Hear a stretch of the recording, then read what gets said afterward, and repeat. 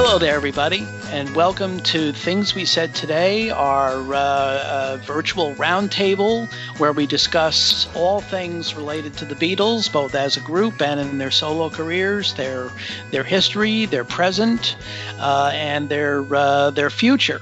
In fact, we're waiting for news about their future that you may know by the time this airs. I'm Al Sussman from Beatle Fan Magazine, and I'm here with my three co-hosts.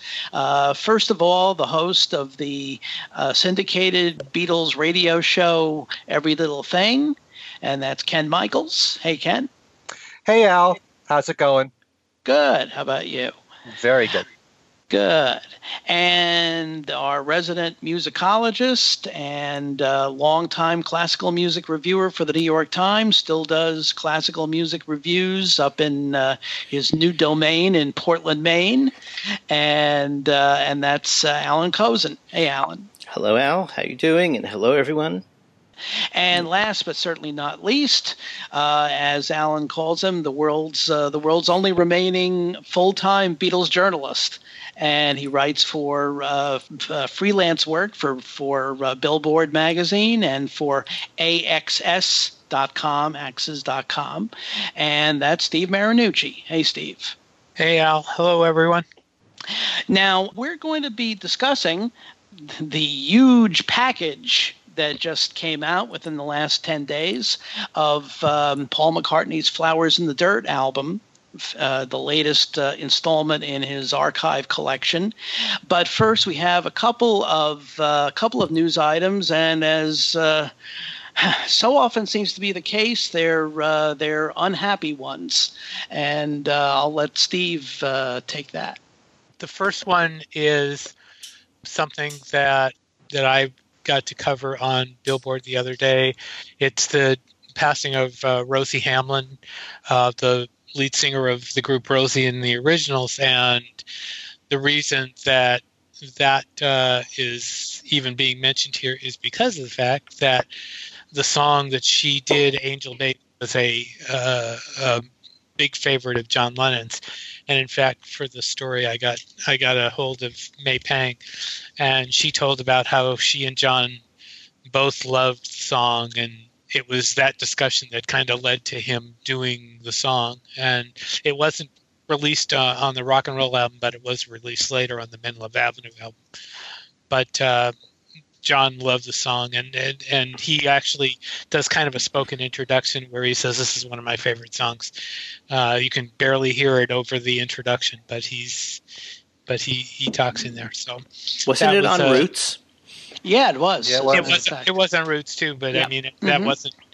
But in terms of commercial albums, which I guess you can call Roots commercial, but it was gray market. Let's put it that way. Gray market. Yeah, but anyway.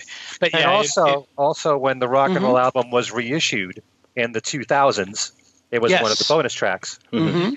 That's true. And it is, and even without John Lennon's admiration for the song, it was one of the classic songs of the 50s. One of the if there's, I guess, a one-hit wonder definition, I guess it's kind of you'd have to give it to Rosie in the originals. Although it has one of the worst sax solos ever committed to record. It's awful. They, according to the story that she told, they did it in an airplane hangar. Mm-hmm. So it was really done under not so great conditions. Sure. Well, in those days, a lot of records were made under less than great conditions. Right. Mm-hmm. So. And anyway, John brought up the song on WNEW when Scott Muni interviewed him. That's right. And he just told Scott, "I love that song. I love it." And I think Scott was surprised that he liked it. Mm-hmm. Mm-hmm. Mm-hmm. Anyway, the main subject at hand is this gigantic box that I have in front of me. Mm-hmm. It called Flowers in the Dirt. It's the latest in the Paul McCartney archive collection, and we're going to go through the entire box and give our thoughts on each of the elements. We probably should start with the main album, right? Why don't we start with the box itself first? Should we do that? We could. Why don't we start? Yeah, I would say let's start with the box itself, because it's an interesting. I mean, we've seen the other boxes, and in terms of what the box contains besides the CDs, there's some nice stuff in here. Mm-hmm. No, absolutely. Mm-hmm. Yeah.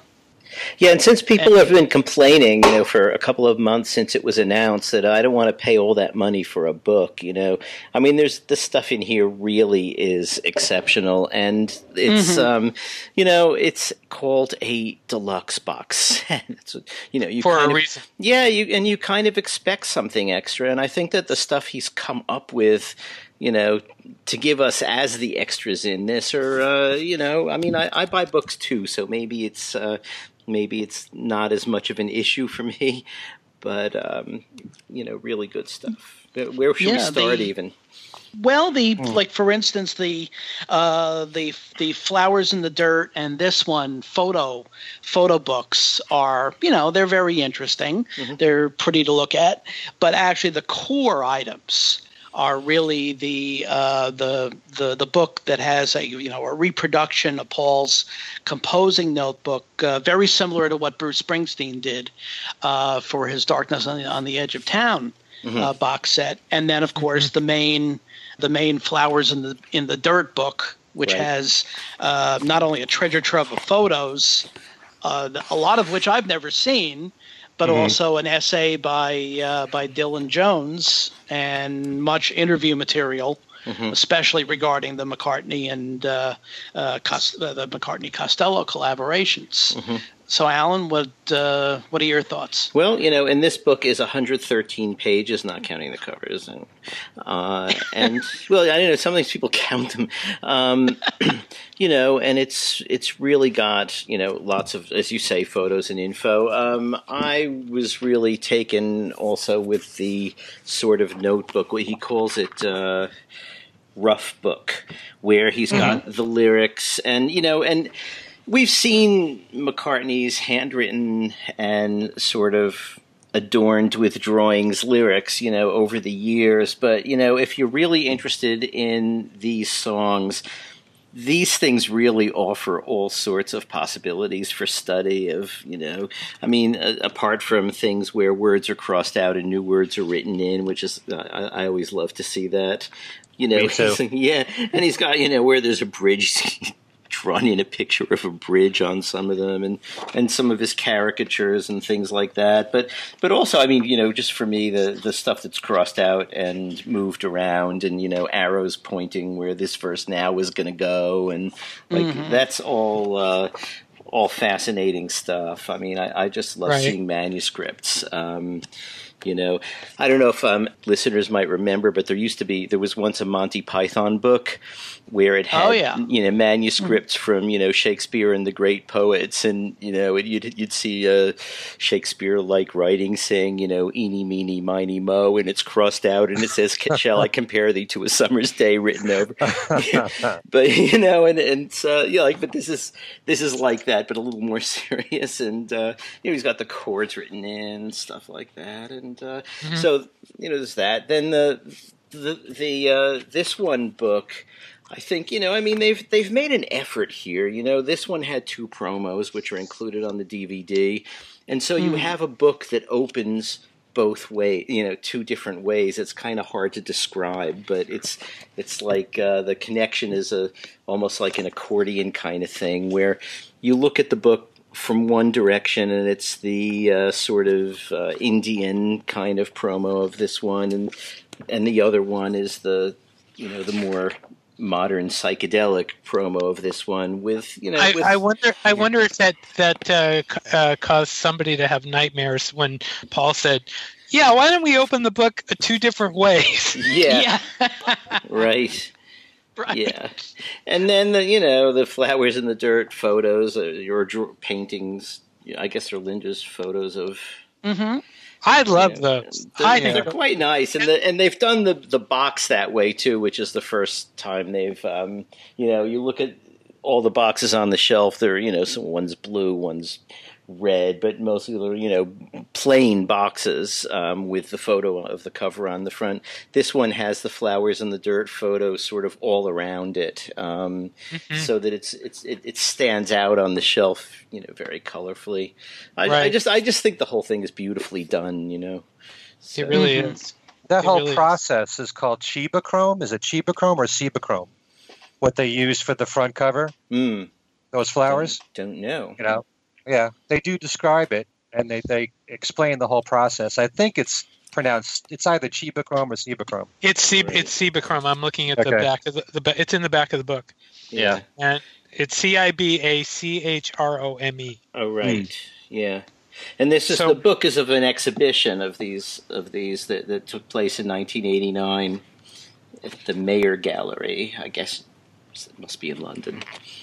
But yeah. And it also serves to show, as Paul has done many times, Linda's work as an artist. He's, as a photographer and an artist, that he's something.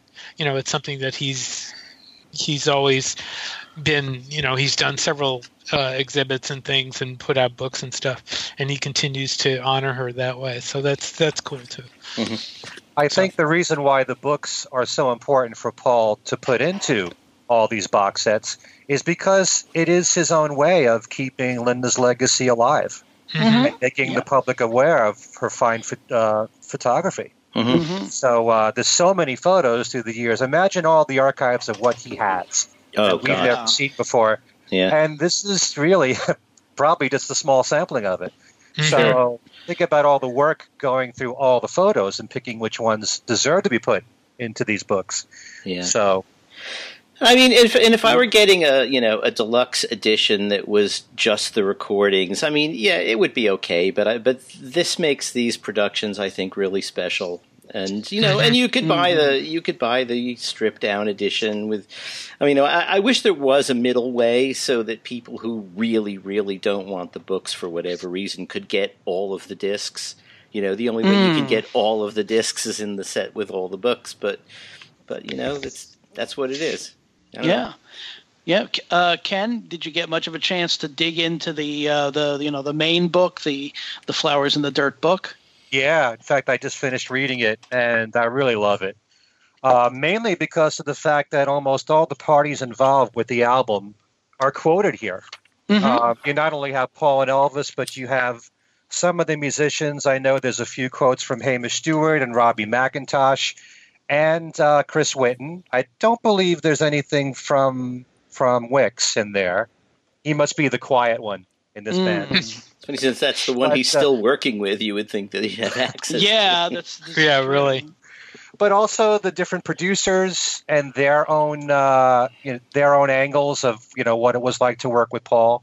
I think it's very well rounded there. And towards the end of the book, Paul also puts in the articles that appeared in Club Sandwich, which was through the fan club. 4 times a year, you would get issues of their newsletter. So you not only get quotes from Paul today talking about it, but it's also interesting to hear what was said back then. Yeah.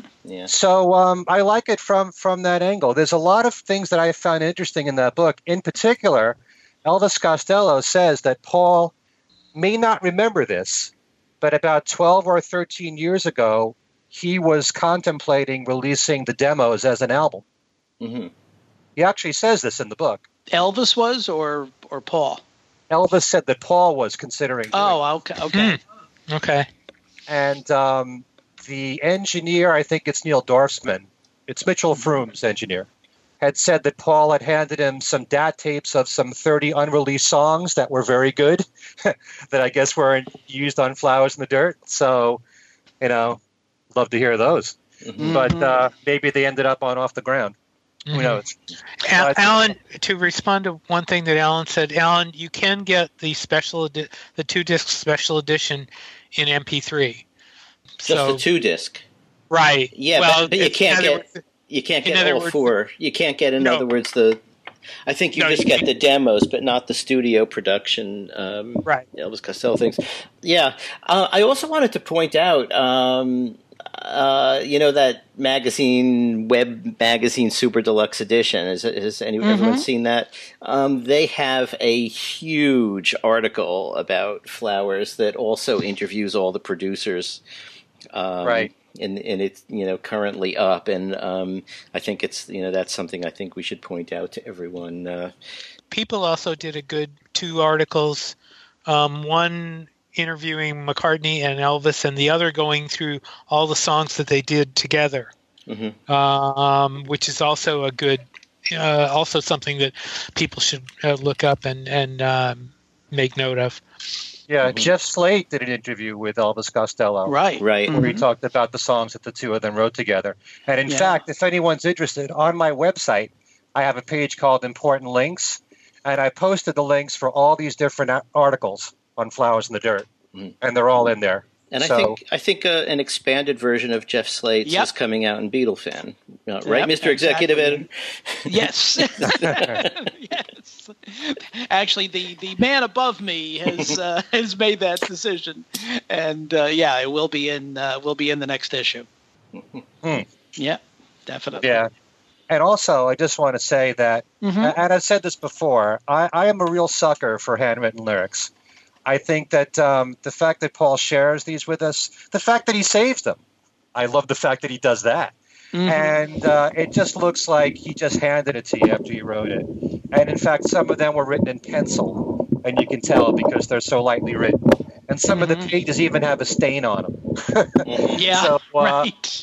And there's even a letter that Elvis wrote to Paul in the back there that was shortly after they had started writing together, just, kind of thanking him for working together. He's looking forward to doing more, that kind of thing. But just the fact that's all, you feel like you're sharing, some privacy here of what happened early on. So I just love, like Alan said, I love looking at the handwritten lyrics, what gets crossed out, or also lyrics that were written down here that weren't used. I love that kind of stuff. And between that and recently, looking at the new I Me Mine book with George's handwritten lyrics, and all that we went through with John's handwritten lyrics that were in the Rock and Roll Hall of Fame, some of which have been reproduced in the Davies. Yeah, and the reissues on CD in the 2000s. There was a few songs, I think, that had handwritten lyrics from John. I love that stuff. I eat it all up. And anytime that there's any lyrics in there that weren't in the final version, I find that fascinating. Yeah. So. Very true. Steve, any other thoughts on the what you might call the paper material? On the paper material? No, not really. I mean, like I said, that it's funny that they did that one book kind of have backwards and forwards. You can just kind of see somebody going, no, not that, But I mean, there is some beautiful stuff in there. I agree that the notebook is really fascinating to go through. The one that caught my eye, and also the purple book, which is the main book, but the one that really caught my attention was the Linda photos, the cover photos. That is just really nice. You really miss Linda a lot when you start thinking about how talented she was, and looking at that, that just kind of brings it all out. So I think that's a really cool part of that paper material. But I mean, we've as we've said, there's a lot in there to really like. So. That kind of reminds me, I kind of wish that in the actual Flowers in the Dirt book with the text in it, that there would have been 1 or 2 quotes from Linda to represent her, but there weren't. I guess maybe the feeling is that the photos are really, kind of representing her voice. Well, isn't she? And I can't remember now because I looked at it a couple of times. Isn't she in the documentary? Isn't she put it there?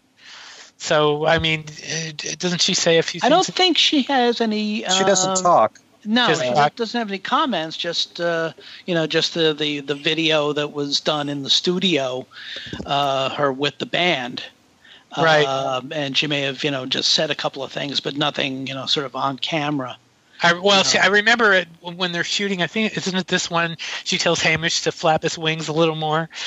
Yeah. Yeah. So, I mean, that's one part, but I mean, yeah, it's just too bad that she actually didn't comment at all. But that's a nice tribute that she's in there. So. Mm-hmm.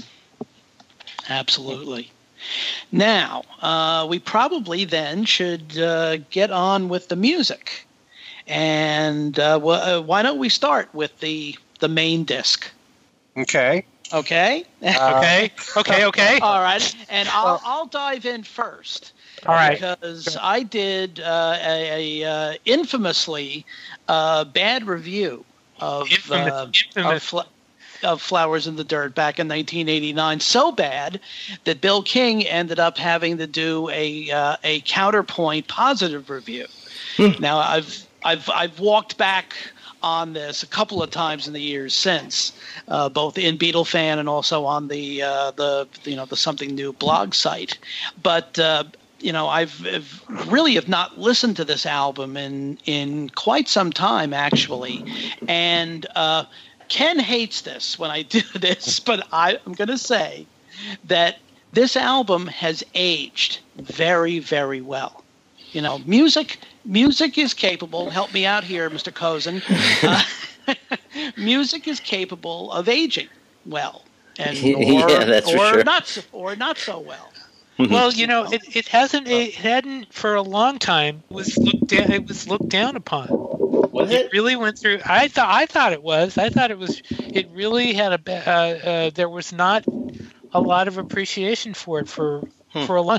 The way things go in I wouldn't say recent years after, but it seemed like there was a long time where people really didn't think that much of it. Interesting. And I mean, I seem to remember people liking it. But it was the first of his records that I reviewed for the Times because it was like shortly after the Times Beatles desk got established, and we were actually trying to do an interview with him about it instead of a review, and it was getting so hard to pin him down through his publicist that we finally just said, let's just review the record, and I really liked it. I mean, I thought it had, all these, it had kind of a running theme, about marriage and children and, and parents. I mean, put it there.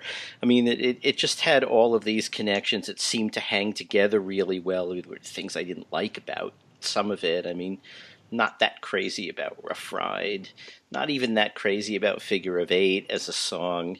And I think I've said several times what I think of Oulé Le Soleil. Yeah. But the rest of it, So, but I don't want to interrupt. Al was still doing his.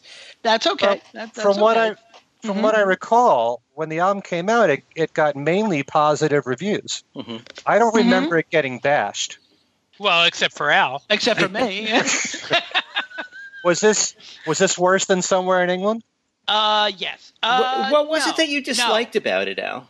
I basically sloughed it off as being pleasant. That it didn't really have much to it. I think I particularly pointed at Distractions as a track that, was just pleasant. And actually, that's one of the tracks that has, at least to me, has kind of aged best. It's it's a lovely song, and just overall, especially in stark contrast to its immediate predecessor, Press to Play, which just screams 80s. Right. This album, as I said, I feel has aged extremely well. Obviously, the core of it is the four McCartney-Costello collaborations, but also you've got Distractions, and you've got We Got Married, which is used for the one tour as instead of Let Me Roll It as kind of the big arena rock climax of the first set before Paul would sit down at the piano. How Many People is a wonderful song, especially these days when reggae is so prevalent even in top 40 land, and obviously things like this one and Put It There, which are kind of standard pieces in the McCartney catalog. So I think just overall, I think it melds together, it falls together very very nicely, and as I said, has aged very well. Mm-hmm.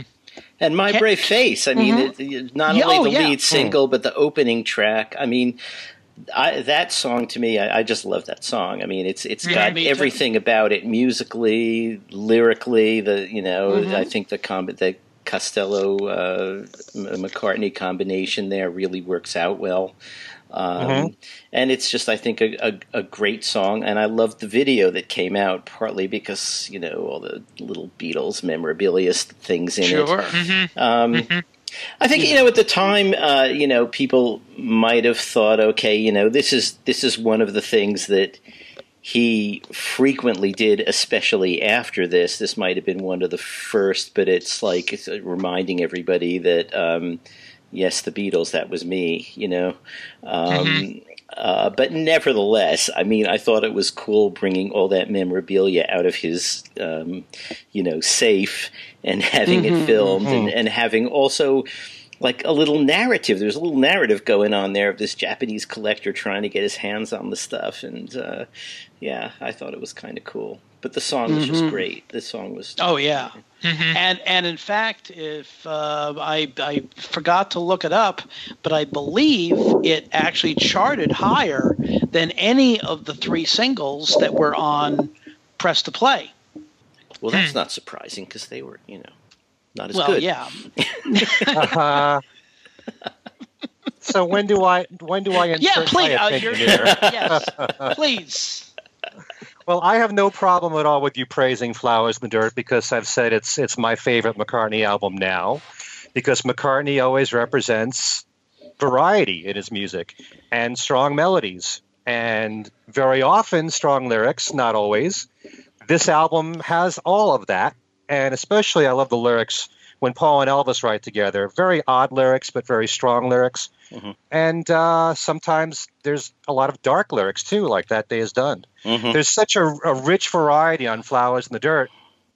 But the only problem that I have, and I think that for anyone who might be a new listener to this show, in case they're questioning about this concept of aging well, I have a huge problem with anyone saying that certain music has aged well and certain music hasn't. Because as far as I'm concerned, and I've defended Press to Play, I don't mind the 80s sound. And I don't mind all the drum machines and the synthesizers and whatever they used in the 80s. I think it worked very well on Press to Play for the kind of sound that Paul was striving for then. And when people say that was the sound of the time, which Paul said, actually, in a recent interview, he said that he was going for the flavor of the month. Well, throughout the 80s on up, he's been working with various producers who happen to be hot producers of the time. So if you go back to even something like the new album, he's got Mark Ronson on there, who's one of the hottest producers of the time. He's working with Adele's producer now. So he's doing the same kind of work, working with producers that he admires from current music of the time that he likes. He should be proud of that. But my point is that Flowers in the Dirt doesn't have that very much of its time sound to it. It has a much more timeless feel to it. It doesn't feel like an 80s album. But even if something came out in the 80s, I don't just say it's 80s. I like it now. But there are some things that sound 80s, and there are some things that don't. That just sound, as Al says, timeless. Yeah, I don't think you can take an album and criticize the hasn't aged well idea just across the board and say it's not valid. I think it is valid under certain circumstances. Not with this album. I agree, and to kind of get it, I think, Al, I might have picked up on what you had written, kind of about my feeling about the album. But it seemed to me that for a long time, Flowers got a bad feeling. Although I will say that it was the first album during which I saw McCartney, because I saw him on that tour, and that made a difference. Seeing them do it. Yeah, absolutely. There's several of the songs on there benefited. Figure of Eight is probably the greatest example of a song that benefited from its live performance, especially since that was the last time that Paul began a concert tour with, as its opener, a song other than a Beatles song. Mm-hmm. In other words, beginning with the '93 tour, he, as always, ever since then, he's opened his show with a Beatles song.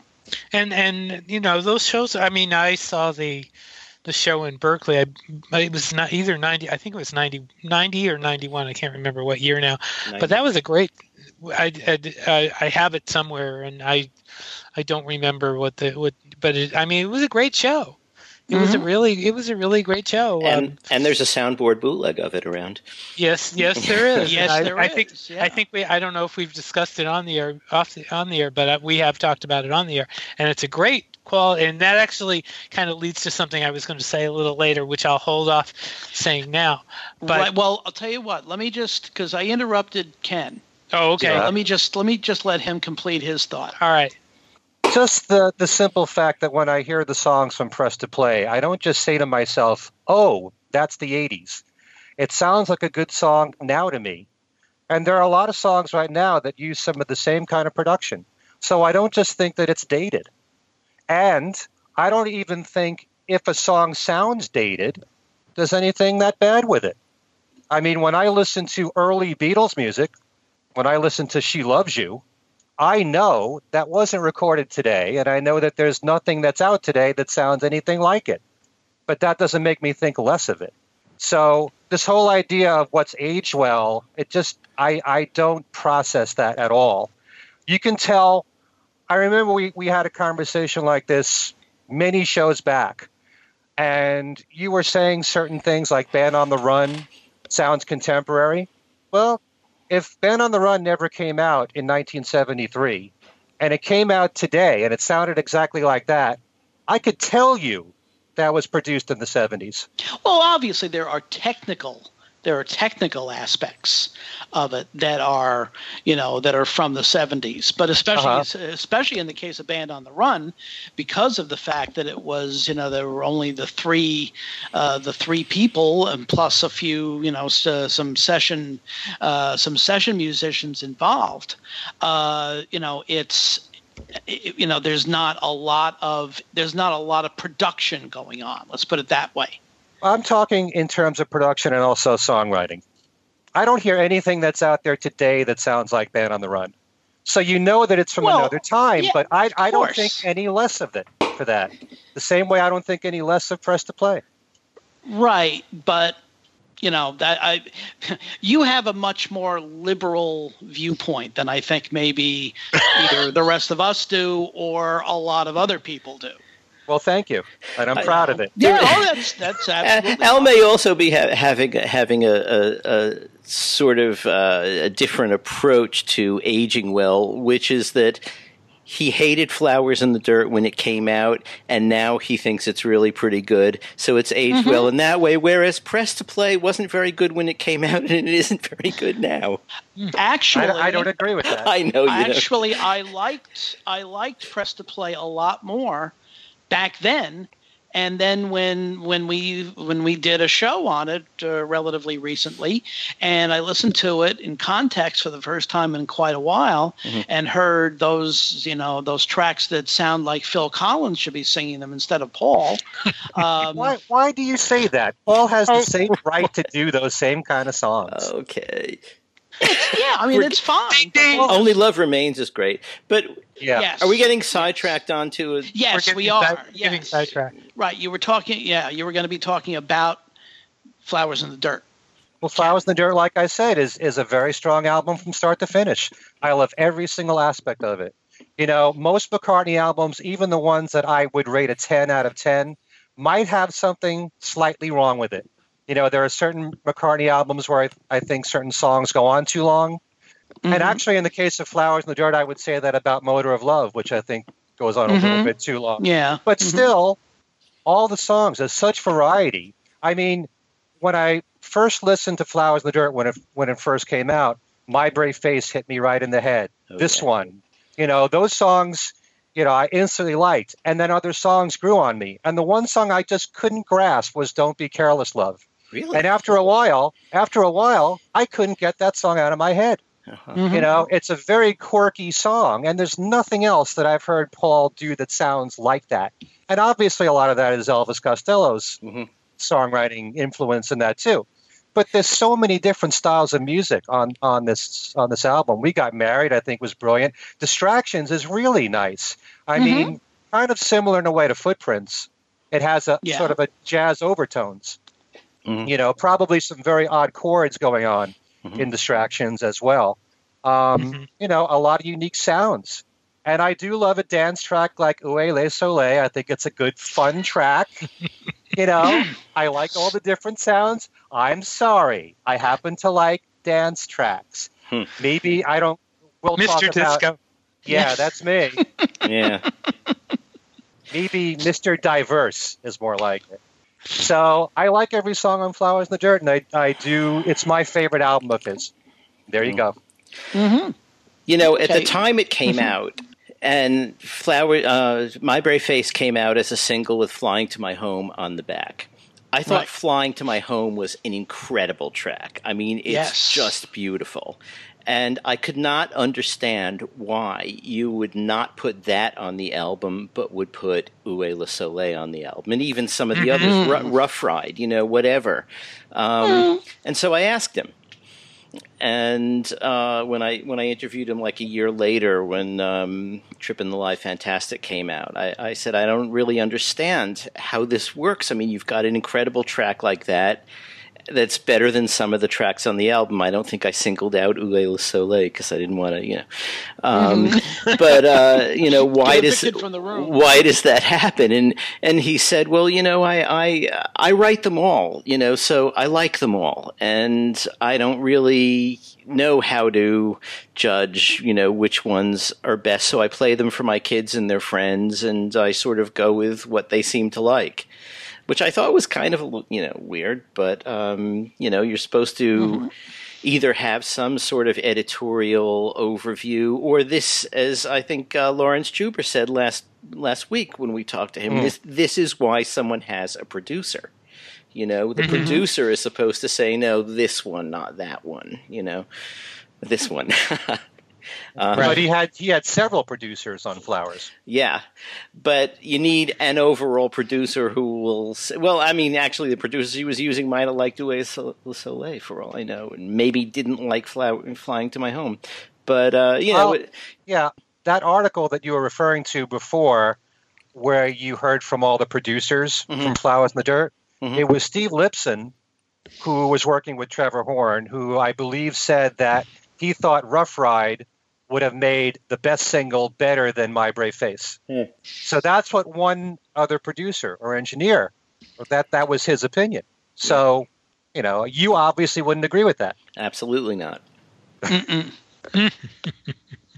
Everybody has their own opinion. And I know Paul has said, because we've talked about this before, sometimes he goes to his kids and he asks them what they think of his music. So maybe he takes their advice as well. Yeah. It's possible. It's what he says. Yeah. I do not think this is the be-all, end-all album that Ken does, but I do think it has definitely grown in my estimation since it came out. Maybe I took it for a little too much for granted back then, but in listening to it all again, I was caught up by it. And I am not people who know me know I'm not a McCartney cheerleader. Not that I'm saying any of us are.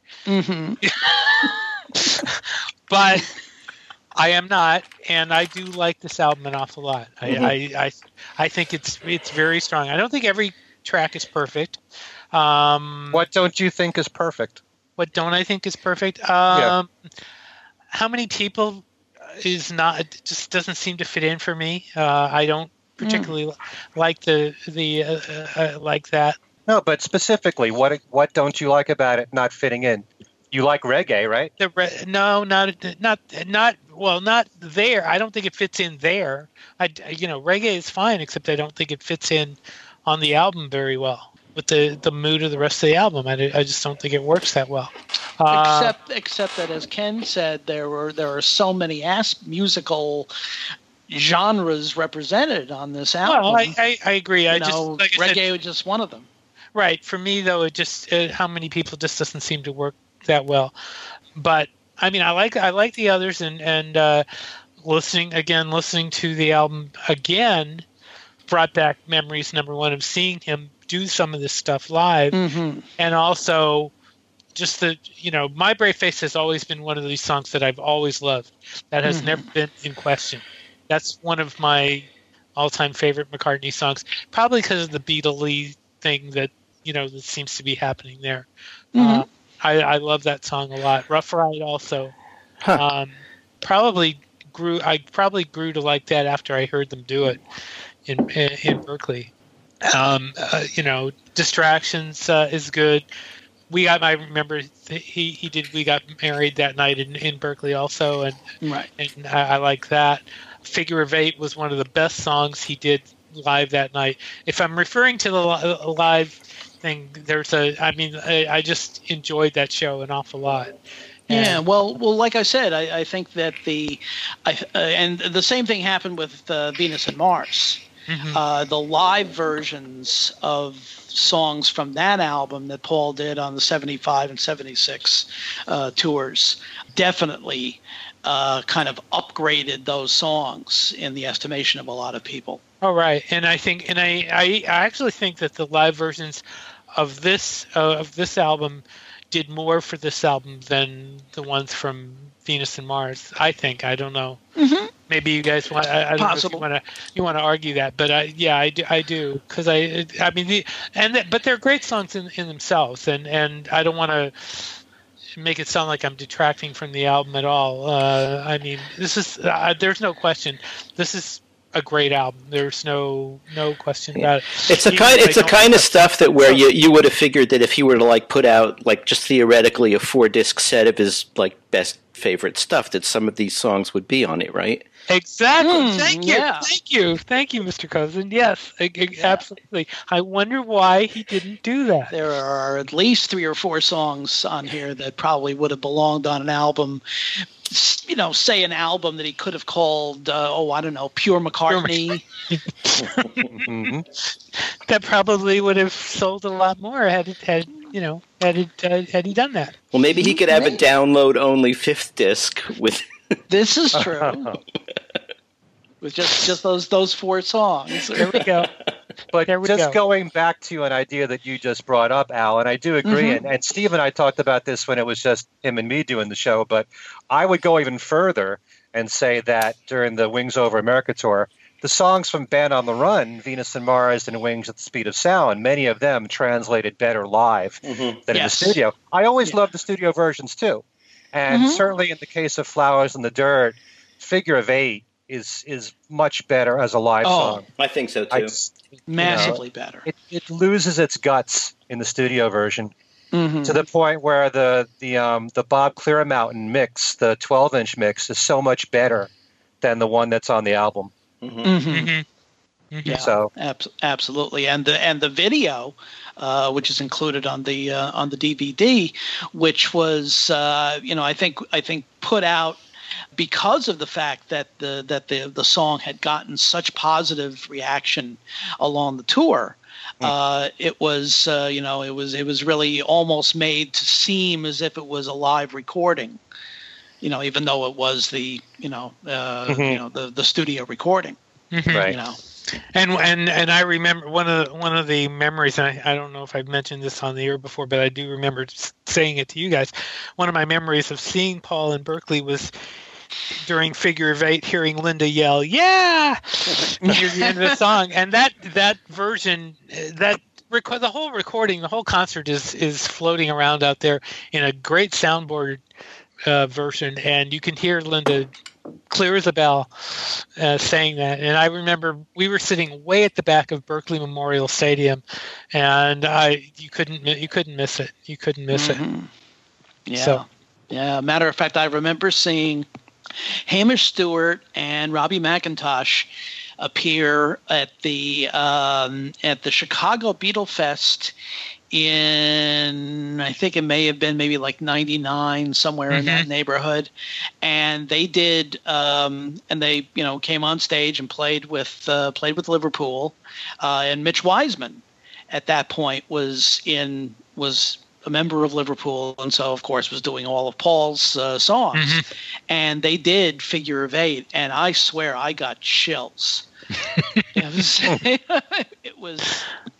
It was really a magic moment. And it worked very, very well. Yeah. I remember Hamish appearing at Beatlefest. I don't remember him doing that, but I'll take your word for it. Yeah, well, Hamish did one by himself, but this was Hamish and Robbie. Okay. In fact, actually, I think, if I recall, I think Hamish appeared very, very briefly there, just on Sunday afternoon. Or early Sunday evening, and played with Liverpool. He did Los Angeles. I can't remember if Robbie did Los Angeles too. I remember because I remember attending the one with Hamish in Los Angeles, but I don't remember that Robbie was there. He may have been, but I don't recall it. Very possible. Right. Very possible. Right. It'd be nice to bring them back. Yeah. Yeah, especially with Flowers of the Dirt coming out like this, and Chris Whitten for that matter. There's a thought, Mr. Sussman. Well, we've talked about that, and because really, especially at this, in fact, I think we talked about it on the Fest wrap-up show, that with having 4 members of Wings at the New York Fest, the only living, other than Paul, obviously, the only other living members of Wings who have not appeared at a fest are, in fact, Chris Whitten and Jeff Britton. No, Chris Whitten was not in Wings. You're thinking of Joey. I'm sorry, not Wings, but Paul's what I call it, the Hamish Robbie band. Okay. Right. He's the only one. Yeah, actually, I think there are also a couple of Wicks, obviously, and Blair Cunningham. Right. Have never done a fest. Also, Wicks would be amazing, considering all the years that he's worked with Paul now. Yeah. So. I would think that that's not going to happen while he's still working with him. Probably not. Probably not, and the same obviously for the the members of Paul's current band. Right. What's Whitten and Cunningham doing now? Do you know? No idea. Yeah, I haven't. I don't think we've heard too much from either of them. Yeah. We'll go look online. Yeah. Yeah, we'll have to do that. Anyway, so moving back to to Flowers in the Dirt, does anybody else have anything about the album itself before we move on to the other discs? Well, I was wondering what you all thought of the new remaster, because I listened to it and I didn't hear that big a difference. No. A little bit more high end, a little bit more percussion and drums. There seemed to be a little hotter in the mix, especially on something like Rough Ride. I didn't hear that big a difference sonically. It wasn't huge, but it sounded a bit brighter to me, and yeah. I didn't do a lot of A-Bing, but I compared a few tracks to the previous issue, not to the very first, but the last reissue, and it did sound a bit better, generally speaking. So I didn't continue A-Bing because I felt satisfied that this was the one I was going to keep in the playlist, so to speak. Mm-hmm. Yeah. I do wonder how much you can improve some of these recordings that were at the time.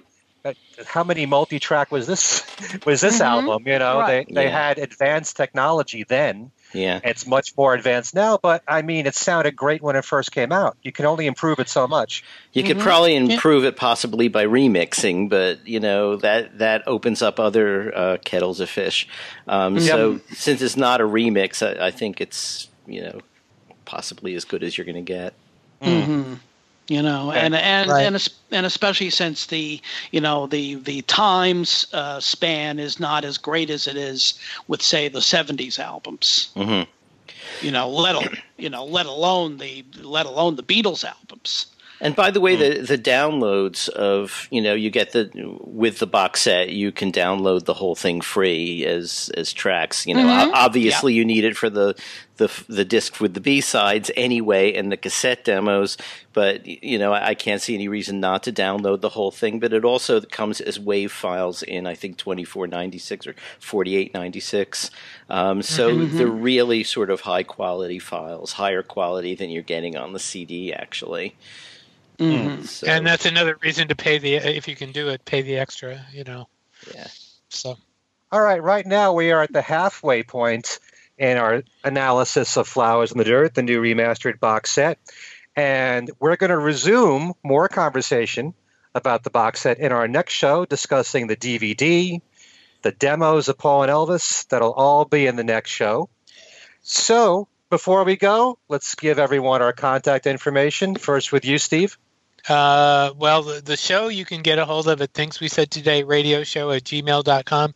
You can email me at BeatlesExaminer@gmail.com, and I'm on Facebook.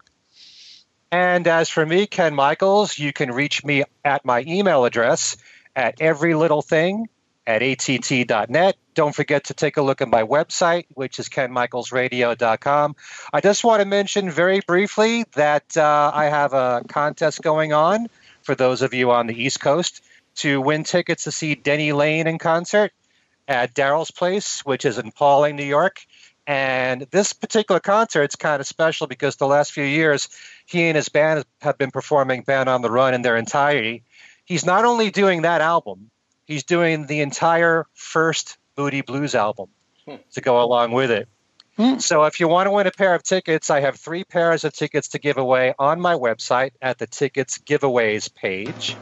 And don't forget that you can win Flowers in the Dirt, the special edition, on CD or vinyl on my website as well. All right, so be sure to join us next week for part 2 of Flowers in the Dirt, the remaster. And for Steve Marinucci, Al Sussman, and Ellen Kozin, I'm Ken Michaels, thanking you for joining us, and we will see you next time.